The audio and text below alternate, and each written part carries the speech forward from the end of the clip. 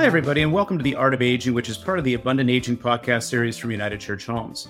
On this show, we look at what it means to age in America and in other places around the world with positive and empowering conversations that challenge, encourage, and inspire all to age with abundance. As part of our Aging and Innovation series, very pleased to welcome Andy Miller to the show today. Andy is a Senior Vice President of AARP's Innovation Labs, which is an entity that I'll tell you has just grown and grown in terms of the impact it's having and fostering new and important solutions in the aging and healthcare space. And Andy, you are certainly no stranger to innovation. You've got a track record that includes being the innovation lead at Constant Contact.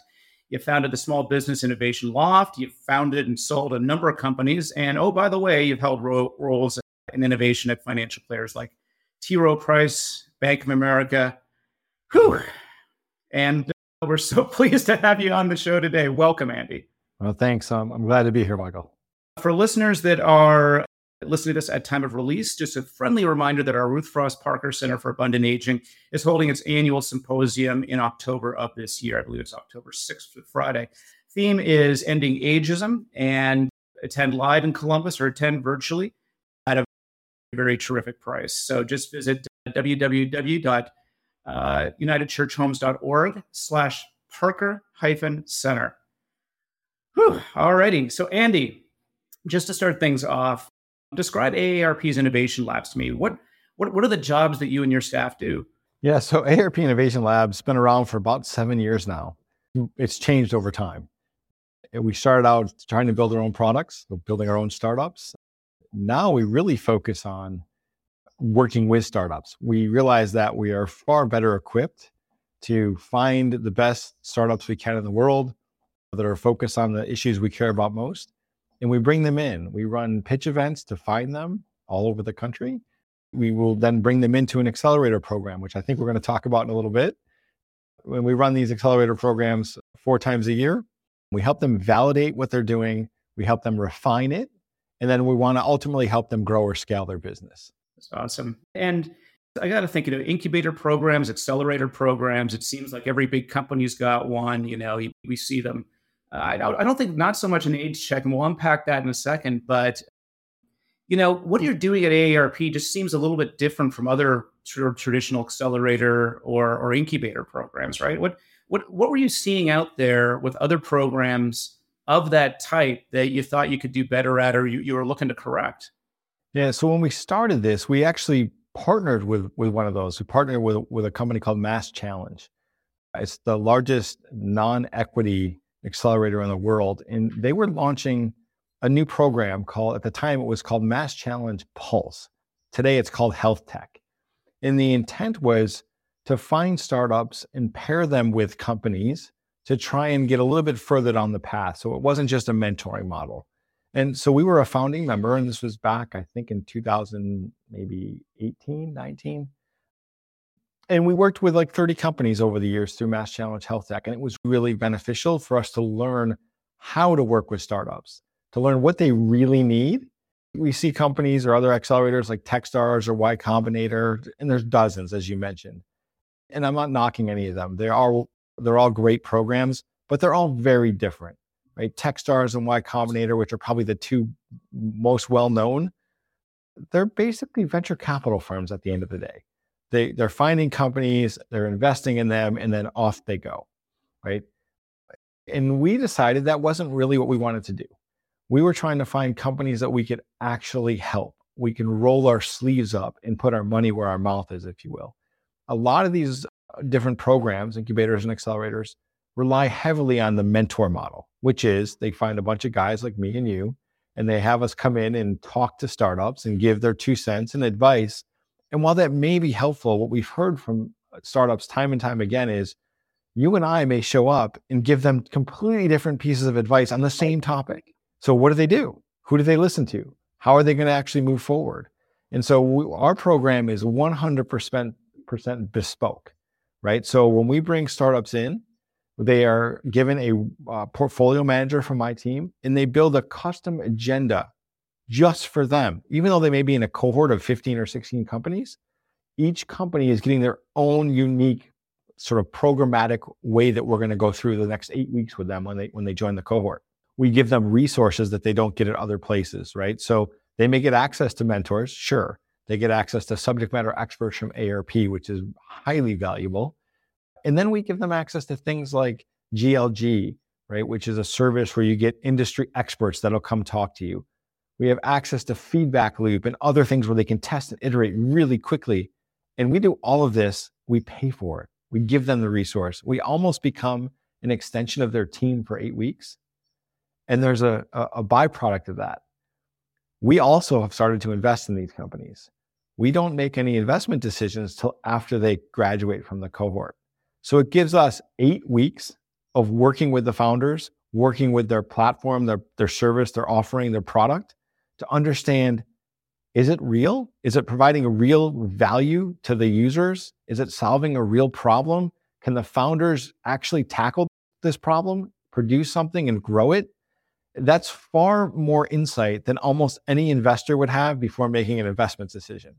And so not only are we helping them, we're helping ourselves. I got to say here, Andy, I mean, the models I've seen, the models I've seen in incubator and accelerator programs are, you come in, we're going to take a piece of your company, whatever percent on the cap table it's going to be. And it's almost like, let's just, whatever happens, we'll get a bunch of guys, we'll make these bets, we'll throw them out there, we'll kind of put it, it's kind of just a little scattershot, right? I mean, this seems a lot more focused, a lot more curated. It is. I mean, in what you're describing is really the Techstars YC model, right? Which is, Techstars, I think, made over 500 investments last year throughout all of their programs. And, it's very programmatic. You come in, we're going to write you a $100,000 check. We're going to take roughly 5% of your company. We're going to reserve the right to write another $100,000 check. And you're going to come through our program for 2 or 3 months. And in those 2 or 3 months, basically what we're going to do is teach you how to pitch for more money, right? Along the way, we may get you a deal or two to help validate what you're doing so you can get more money, right? But that's primarily what all the accelerators do. You're seeing more and more what I'll call corporate foundries popping up, which is a little bit different, right? Corporate foundries are, a big company says, we want to basically outsource R&D. We don't want to necessarily go play with a big accelerator. We just want to do it ourselves. So they may hire a company. There's a lot of them out there, Generator Ventures, Higher Alpha. Like there's a bunch of these companies that will come up and spin up sort of product development functions that they will help solve. So if you have something you really want to solve for as a big corporate, you don't have the research, the know-how to create a startup, this foundry concept, someone else will go and take your ideas, run with them, and build something and then flip it back to you. So I want to build a better mousetrap. I have an idea what the mousetrap is. You hire an outside company. You say, okay, let's stand up it's not a hackathon. It's not whatever. It's basically, throwing out a net and finding out who is working on that issue from a startup point of view, and then inviting them to come in and maybe fostering them that way. So I can run a specific challenge on this, a specific challenge on that. Interesting. Corporate founding. Just back to the Age Tech Collaborative, though, if you've already gone through one of these programs, does that kind of restrict you from participating in as an Age Tech company? No, it doesn't. In fact, we've actually cut some deals with our friends at Mass Challenge and Techstars. But we have a number, probably close to half of our startups that come through our program have been through another accelerator. It's interesting because the validation we get on our model when we do our surveying at the end, net promoter score kind of thing, our net promoter score is far north of 90. And we've been doing this now for 5 years, 4 cohorts a year. So at first I thought maybe there was a halo effect, but no, the model is being validated every single cohort. And it's because of the custom agenda. It's because of the resources we give them and how we're actually helping them validate, refine, and grow. Yeah, and it just seems natural for AARP, given its position in the aging space, to have something like this. And also, it just seems to be a very altruistic. It's if a nonprofit was going to do this model, they would do it this way. But I know this also has a lot to do with your vision, what you're seeking to kind of correct that's out there. But just switching just to the topic of kind of aging, health, and all that. It's almost like it's the Rodney Dangerfield of the VC and investment world. Age Tech gets no respect.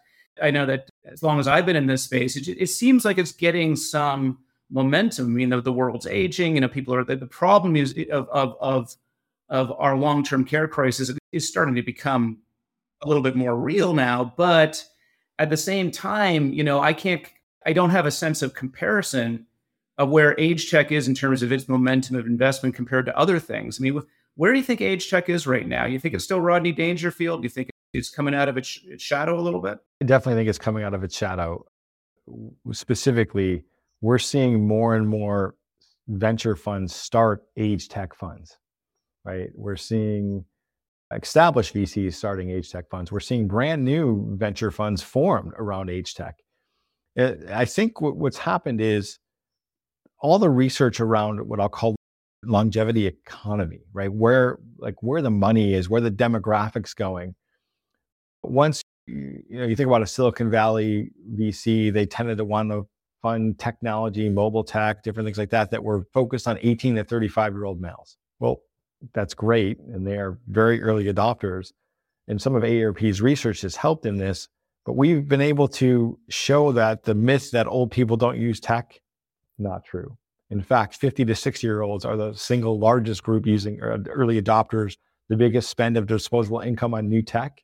It's not the 18 to 35-year-olds. So you're seeing as the population shifts, the money is shifting. And so a lot of these companies, what do? They're chasing money, right? At the end of the day, they're trying to make product that they can, grow that, scale that business, and then exit that business. And so they tend to go where there's a big population, there's a big addressable market, there's lots of dollars. So they're starting to kind of understand what that is now. The second piece of the longevity economy is that tech piece, as I just mentioned. It's a myth that old people don't use tech, right? COVID was actually a great accelerant for this, for the older population, right? They had to use tech. Maybe they were using tech to look at Facebook, pictures of the grandkids. Maybe they were using FaceTime, but they still had to go to the doctor. So they started using telehealth. They still had to pay their bills. They started using online banking, and the list goes on and on. And so they became much more comfortable with the technology, and therefore they're adopting more and more. Yeah, and you know what just occurs to me is that, in some of those cases, you're right. There is a trope out there. I mean, I'm not seeing it when I'm looking at the residents of our properties. I mean, I think the people that are moving into independent living now retired 15 years ago. What was around 15 years ago? The internet was around, smartphones were around, social media was around. So these are not unfamiliar things. I think I think there's sort of an element of maybe us learning together, right? During COVID, we all had to learn about telehealth. We all had to learn about Zoom. We all had to do this. So it was almost, I don't know what sort of an element, what that did to accelerating tech adoption amongst older people, but I would suggest that for all of us, tech adoption, it increased. Yeah, absolutely did. And I think the other thing to really consider here is not just the demographic, but the geographical dispersion of the demographic. So when I was younger, my entire extended family lived within 20 minutes of each other. Like I could drive to my aunts, my grandparents, anyone's house, right? That we all lived right near each other. And what's happened is families have moved. And, my parents live in Sarasota. My sister lives in Northern Virginia. I live in Boston. Well, how do we still stay not just engaged, right? We want to make sure that we're socially engaged with one another. But how, as my parents age in particular, how do I make sure that they're getting the tech that's going to help them? That's getting, whether it's ambient monitoring or whether it's fall prevention, whatever it is. And I want to make sure that they have that as well. I'm extremely technologically sophisticated. So I'm going to make buying decisions for my parents. And you're seeing that happen over and over, where the adult children who are very sophisticated are starting to help their parents adopt certain things, because it's not only helpful for the parents, but it's helpful for me. Right. The other piece I'll bring up is intergenerational connectivity, right? So we're seeing more and more technologies that are really interesting. So not to turn this into an infomercial for any of our companies, but I'm going to use one that I think is fascinating. It's a company called Gameboard. And what they've been able to do is create a digital version of all the games we grew up on, right? And so my mom can have a digital version of this on her coffee table. I could have one in here, and my grandkids can be playing a game in real time with my mom. We could have family game night on a Friday night. Like that didn't exist before. And now we're seeing tech that's enabling us to do things we did a long time ago when we all lived right near each other. And we can do that again. And it's creating more and more sense of community amongst families and beyond. So it's fascinating to me what the technology is doing. I mean, that's and I just want to, just for our listeners, I want to make a point pretty clear here. I mean, I consider there's only really two certainties market wise in life right now: the age wave and climate change. Right? There is a lot of money to be made in the age wave, right? There is a lot of opportunity here. And it's just about unpacking those different sort of themes, or just really kind of getting in and finding what people want as age, when we can take, and to your earlier point, the technology is not that barrier anymore. The trope of the old person, not being able to use it, that is not what's happening right now. So you mentioned, intergenerational tech is maybe one thing you're getting excited about. When you think about just the huge market opportunity that there is around aging right now, where would you be putting your dollars right now? And what do you think where should people be finding solution? Yeah. So one thing that I know is happening is, and it doesn't matter where it takes place, people want to age in a home well, right? And you have this quandary of letting me age well as the person living in that home or that physical space, but it goes beyond me. As I mentioned, it's the grandparents' parents, it's the adult children, and they want to have these connections. So what's getting me excited right now is this concept we've been working on with one of the largest electronics companies. I can't quite mention who yet, but this concept of a living lab. And a living lab, it's about aging well. And people often talk about aging in place. I don't actually like that because I think it's a negative term. Maybe you talk about thriving in place, right? And what's key about that? The word thriving and the word place. A place is just literally a physical place where you're going to live, right? So how do we use tech to make sure you're thriving? And so this idea of a living lab, it could be in an independent living, assisted living. It could be at an ADU that I dropped in my backyard for my mom to live in. It could be any of these things, right? And so how do we bring together a collection of curated tech that will make sense, that will be fun? In some cases, you may not even know it exists. And it's just there to make sure I'm doing okay, right? So that's really getting me excited, because if you look at the world of tech or startups today, almost every single one of them does something well, but it's a point solution. And in and of itself, you're like, okay, that's kind of interesting. And I always use the example, one of our companies called Kasana. It's a smart toilet seat, right? You sit on it, it not just weighs you, but it takes vitals, it does all this stuff. In and of itself, that's interesting, right? Great. I went to the bathroom at 10:05. It gathered some data. Right? Like maybe over time it creates a trend. But if you think about this concept of a living lab, and you have lots of tech at the same time happening in a physical place, I can start to get contextual insight that I didn't have before, right? I know what the person was doing right before they went to the bathroom potentially, right? So if they were using another company, we have own practice, right? It's sort of like Peloton for yoga. I know they hate when I say that, but it's sort of like this on-demand interactive exercise. Well, maybe they were doing that right before they went, so the toilet seat registered a high heart rate. Well, without knowing what they did right before that, the data is somewhat useless, right? So really being able to look at all of the data that's being used to help someone live and thrive in place and create contextual insight by bringing and aggregating all that data together is what gets me the most excited. It's a tremendous data play, Andy. This is what's going through my mind right now and this is a speech I've given that people have suffered through in the past. But, if I'm somebody that's newly diagnosed with, let's say, a chronic disease, right? There's already databases out there. They'll kind of size me up, age, weight, background, all this. And they may just sort of find a cohort for me and a bunch of other people that are, okay, this medication may work better than others, or this treatment may.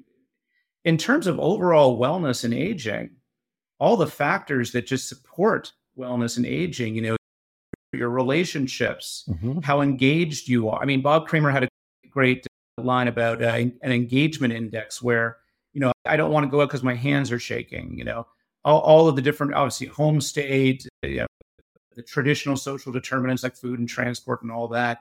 But a lot of this stuff around behavior and correlating behavior, I mean, that's a huge opportunity, right? Enormous. And the reality is it's not been done before, I think, for a couple reasons. One, all the startups are too small, right? They're just chasing their point solution, whatever it is that they're going to do and do really well. And then if they're successful, you'll see them branch out, right? They become more and more. But the reality is this is an enormous data play. So there's privacy issues, there's infrastructure issues, and to be frank, there's only probably 5 companies in the world that are capable of probably pulling something like this off at a ubiquitous sort of societal level. And they're all now, if you look at all the big companies, right? Whether it's Apple, Amazon, Microsoft, Samsung, Google, they all have Best Buy, they all have health now, right? There's Apple Health, right? And so they're all not only waking up to the longevity economy and the opportunities, they're literally sitting here going, how do we help shape it, right? And so if you look across those organizations, they each have slightly different approaches to things, right? You can imagine Amazon being the ultimate e-commerce engine, being able to know all about you and use your data to make better recommendations on what you should, be eating or buying or whatever. Same thing with a Best Buy, right? Interesting about someone like a Samsung or Apple, they're in our lives every day and we don't realize it. Whether it's the phones, the TVs, the microwaves, whatever it is, we're using all of their tech all the time. And we probably don't realize how much it's similar because they play those little songs, every time my dryer's done, it plays a song. My dishwasher's done, it plays a little song. But no, I totally get it. I mean, these are, you interact with it more than you think. Right. And so if you stitch all that together and you layer on top of it, these point solutions that are very precise, they've been built to do one thing really well. So a device that may be doing ambient monitoring, right? And I'm going to get way too techie for a minute here. You stick it on the wall and all you see is a box on the wall, but it's actually creating a radio mesh network that's seeing if you're standing, sitting, walking, if you've fallen, if you've eaten, if you've gone to the bathroom, maybe even can track your heart rate. Like that exists.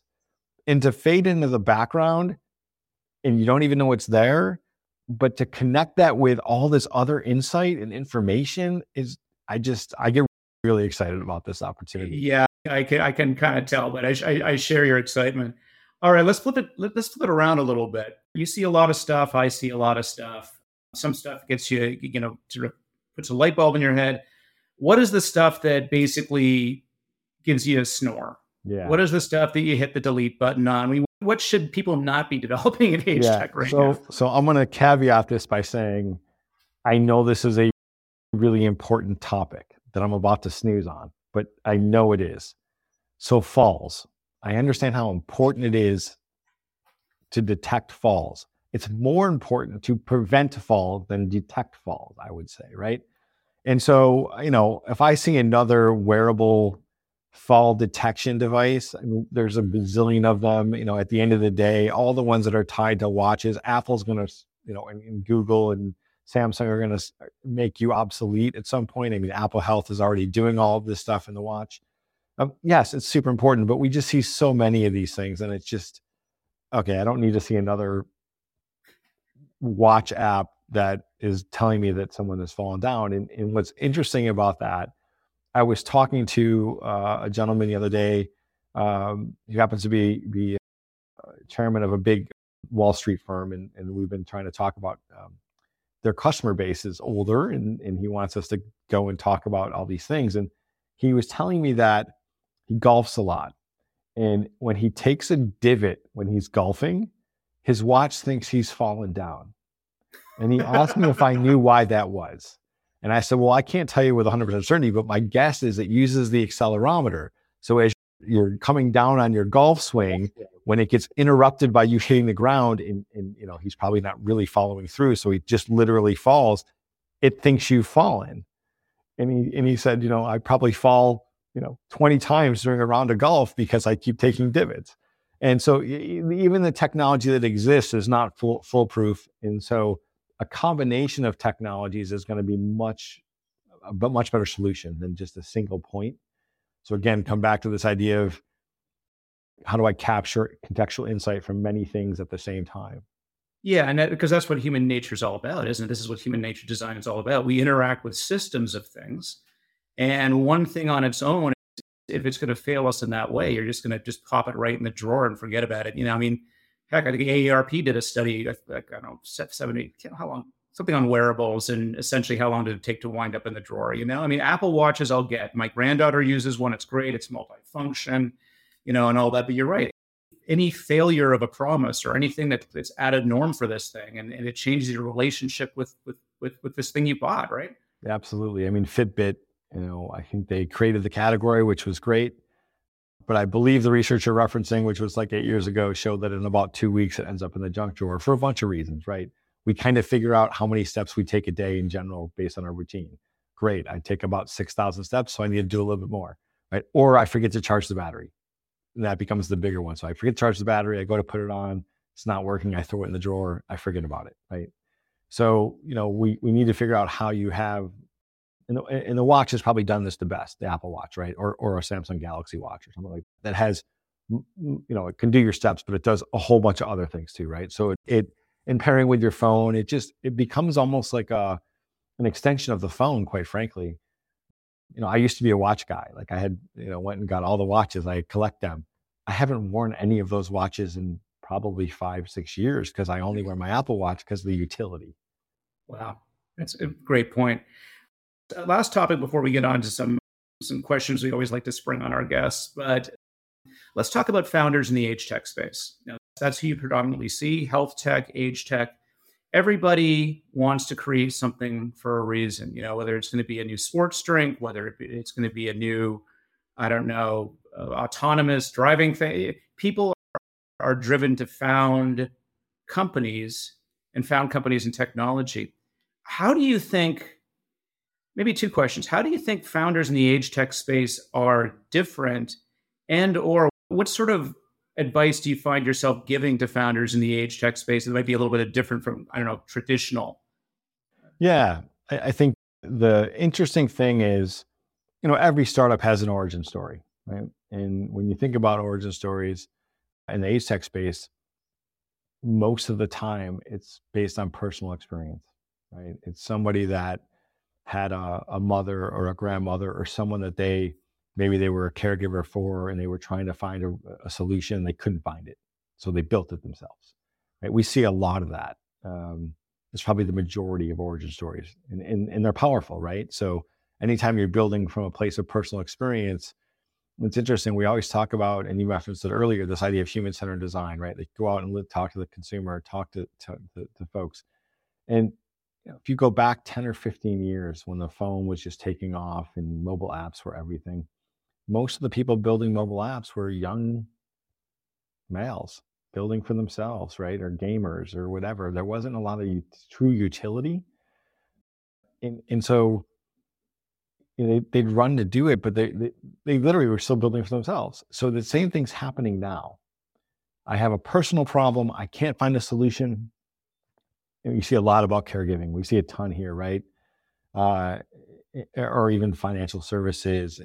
When you get into the clinical healthcare stuff, we still see origin stories that are personal, but they tend to be from doctors or nurses, someone on the front line that's like, I don't ever want to see this again. It may not even be personal to a family member. It just may be, I'm done. Like I'm an ER triage nurse. I'm done trying to continuously work on people that have this problem. Let's solve for it. Right? So the origin story is still highly personal, maybe not their family necessarily. So that's what we see more than I've ever seen before. And I've been doing this for 20 something years. Even personally, my last company I built because we had just kind of a cool idea for mobile loyalty cards. It wasn't for any save the world, big cause. It was just a niche that we saw there wasn't anyone filling. We don't see that. We see this is for a purpose. And there's tremendous passion behind these entrepreneurs. Not to say others don't have passion, because they do, but it's not the same, right? So that's the first piece of this. The second piece, because of this, a lot of these entrepreneurs are not experts in the area. Again, they're solving for a personal need or solution that they've had. And in the health tech side, it tends to wade into healthcare. And so we tend to do a lot more coaching and educating on, expense reimbursement and understanding, all the different, as your age, right? So There's the Medicare, Medicaid stuff, but there's stuff, we're talking about 45, 50-year-olds that aren't on that. And sort of how do you bridge the gap in talking to somebody that is, 50? 50 is the new 40, right? Like, and you talk about a bunch of 75 or 80-year-olds that are using tech every day. And so how do you talk to them? How do you, in essence, sort of sell to them? And then how do you do the customer service? This is the other big thing, right? And you and I have both experienced this. Many of the people listening are going to chuckle. We've become customer or tech support for our parents or for our grandparents, right? My mom used to call me all the time. How come it's not printing? I'm hitting the print button. Okay, well, now I can diagnose this. Is it turned on? Whatever, right? And so that's a real issue, is that the more the older folks are adopting tech, there's a need for tech support, right? Or help, Genius Bar, if you will, right? Or Geek Squad kind of things. And yet it's a very tricky situation, because our research will say that a lot of older folks don't want strangers in their home coming in to help them set something up or whatever, right? So how do you make sure your tech is designed such that it's easily, you can troubleshoot it if you need to, right? Without being in someone's home. And so all these are the kind of things that most of the entrepreneurs don't think about, but AARP and United Church Homes, we're thinking about this all the time, right? And so we spend a lot of time educating and sort of helping them understand how. Yeah, I always like to say, I always like to say, if your thing runs on a battery, tell me exactly how long it lasts, because I'm going to be the one that's driving over there and knocking on a door to change it, which could be good and bad, a way to kind of, get in there and not. And then, I always get, folks that tell me, oh, my solution could do 100 things. They take a look at their competitors. Oh, they've got this little thing. I have to have this little thing too. And it's a weird game. When they talk to me, they'll say, well, we can do this, this, and this, but they don't really recognize maybe what the 2 or 3 things are that my team does the most. And how are they optimizing the experience of using that solution so that's really easy and instinctive and things like that. That's the difference of human-centered design. I can always tell which solutions have been developed in coordination with the users, because the UX tends to be a little bit simpler. The tasks are a lot more intuitive. And that's the sort of thing that we like to see, because in our world, workflow disruptions can just sync something so fast. I can't tell you how many things we found in closets just because they require a different dashboard, or they do, or it wasn't even onboarded properly. So all that matters. You asked a question earlier about, technologies that I'm seeing that I'm sleeping on, like I'm just done with them. I will say, and I'm not sure how much of the audience here is entrepreneurs, but both to the entrepreneurs and to the corporate folks that may be watching this, the thing that I get most irritated by when a startup shows me their pitch deck, they all have this competitive matrix. It's usually the 4x4 graph. And they always show me, and they're, no matter what stage they always show me they're in the upper right quadrant and no one else is. All their competitors are lower left or wherever, right? Or they show me I call it the car magazine sort of thing, where you have the different car makers and you have circles. Maybe they have this feature, they don't have this feature. And inevitably they'll have every feature. And they'll show me some, big company, oh, they don't have these 4, but we have.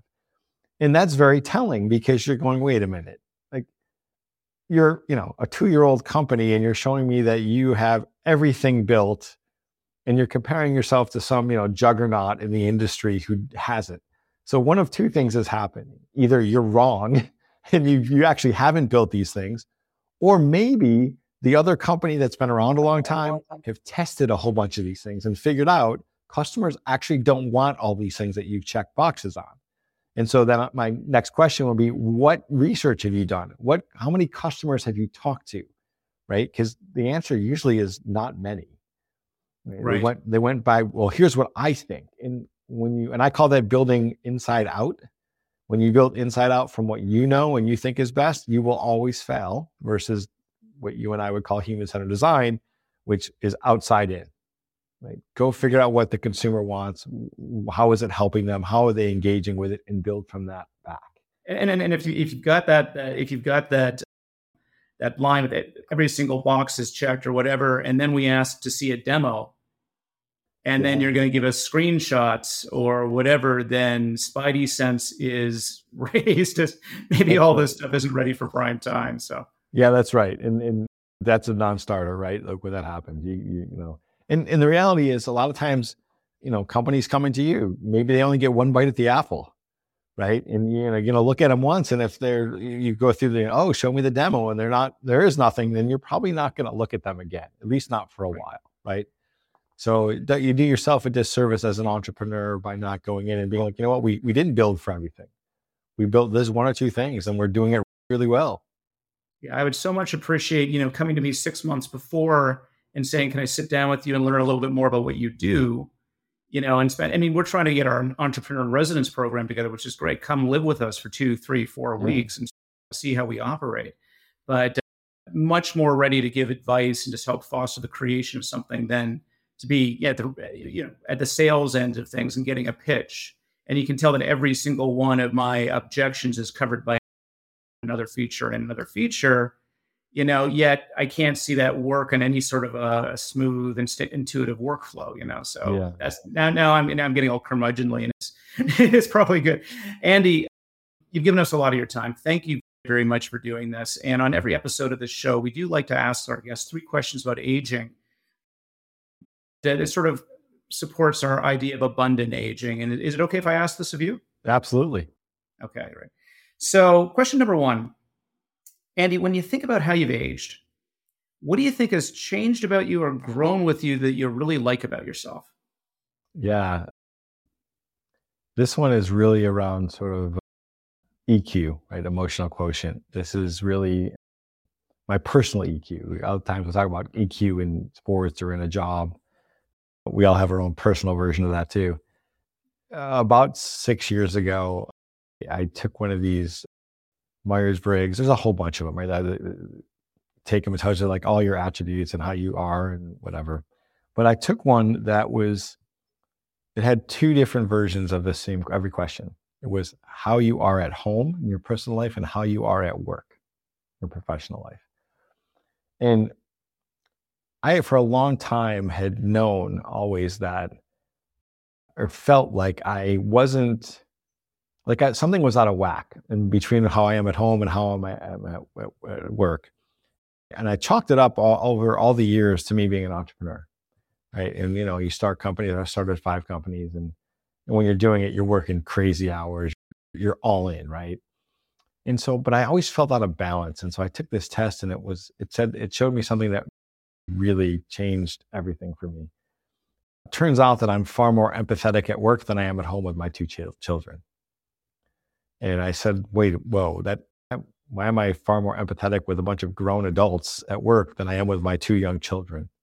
And so that was the impetus for me to really start this journey that I've been on now for probably 5 or 6 years, or maybe even 7 years now, which is trying to discover the spiritual side of me and understanding why am I acting a certain way in different situations. And so I've been on that journey now for a while, and it's been a fascinating journey. And a lot of it, as I think about as I'm aging and what does this mean to me, as I'm learning about myself, I'm able to then have this totally different perspective as I think about my parents, or I think about my children or my siblings or my partner. Like, it's a very different world that I live in now. I often call it my woo-woo world because of the spiritual aspect of everything that I've been through. But that's totally changed my perspective on aging.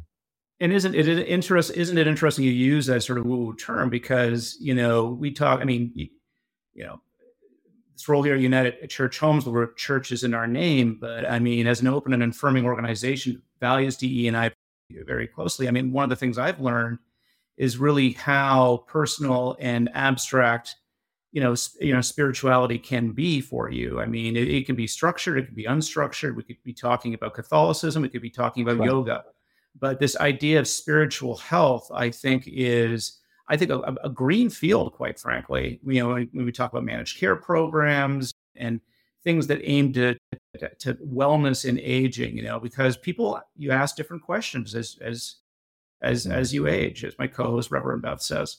So really, absolutely terrific. Okay, question number 2. What has surprised you the most about you as you've aged?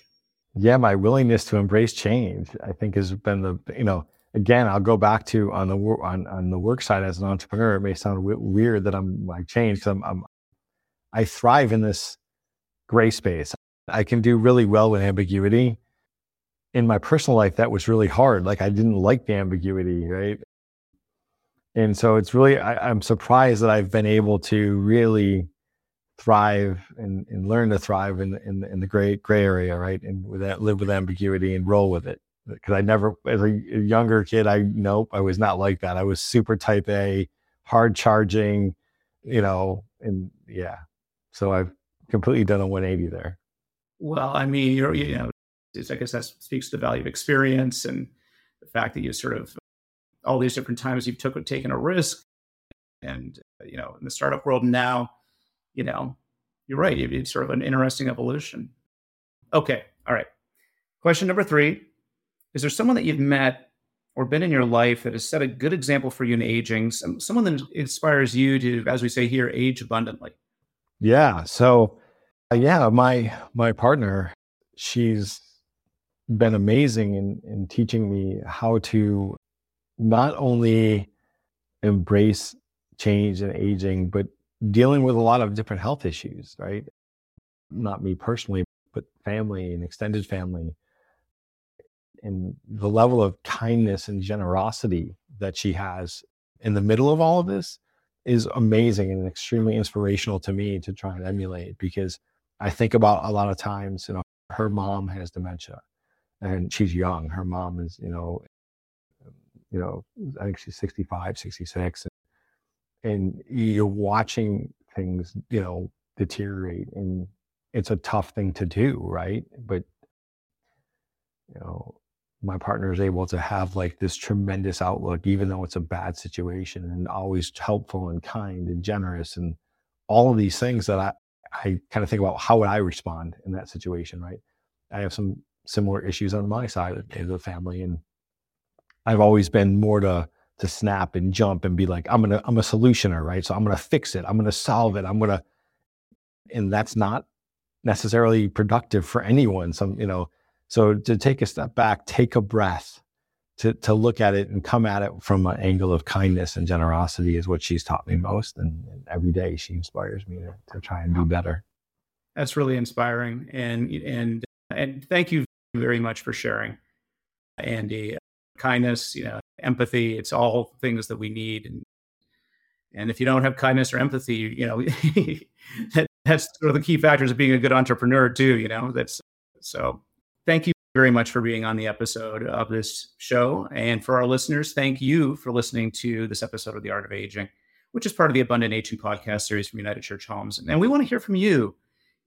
What's changed about you as you've aged that you love? What do you think about what we talked about today with age tech innovation? What do you think is missing from the world of innovation, aging that deserves to be there? Talk to us, open up a conversation at abundantagingpodcast.com. You can also find us on YouTube under United Church Homes. And a reminder again to check out our Ruth Frost Parker Center, especially our annual symposium at the beginning of October every single year. This year's topic, Ending Ageism, at www.unitedchurchhomes.org/Parker-Center. And before I forget, Andy, tell us where we can find you. Give us a few things that you'd want to pitch. Thanks, Mike. You can find us and learn all about all the things we're doing at AARP Innovation Labs at the Age Tech Collaborative. And that's just agetechcollaborative.org. And you can learn all about the pitch events, our startups, and what we're trying to build. We, in a very short time, built the largest ecosystem in the world around age tech. Very honored to have United Church Homes and Mike be one of our participating members, in fact, one of our very early members. So thank you. And so that's what we're up to. Super excited to just continue to find the most dynamic startups we can. We're constantly scouring the globe to find companies that are really making a difference. So if you're one of those companies, go to our website, check out our events and what we're all about, and reach out if you're interested in working with us. If you're a large company, same thing. Come join the ecosystem and learn all about how to build better products and create more value for your audience. And just from United Church Home's perspective, we've loved the experience of being a test bed with the Age Tech Collaborative. And again, anybody who is either an Age Tech founder, a large company interested in Age Tech, www.agetechcollaborative.org. That's it for this episode. Thank you all for listening. We'll see you next time.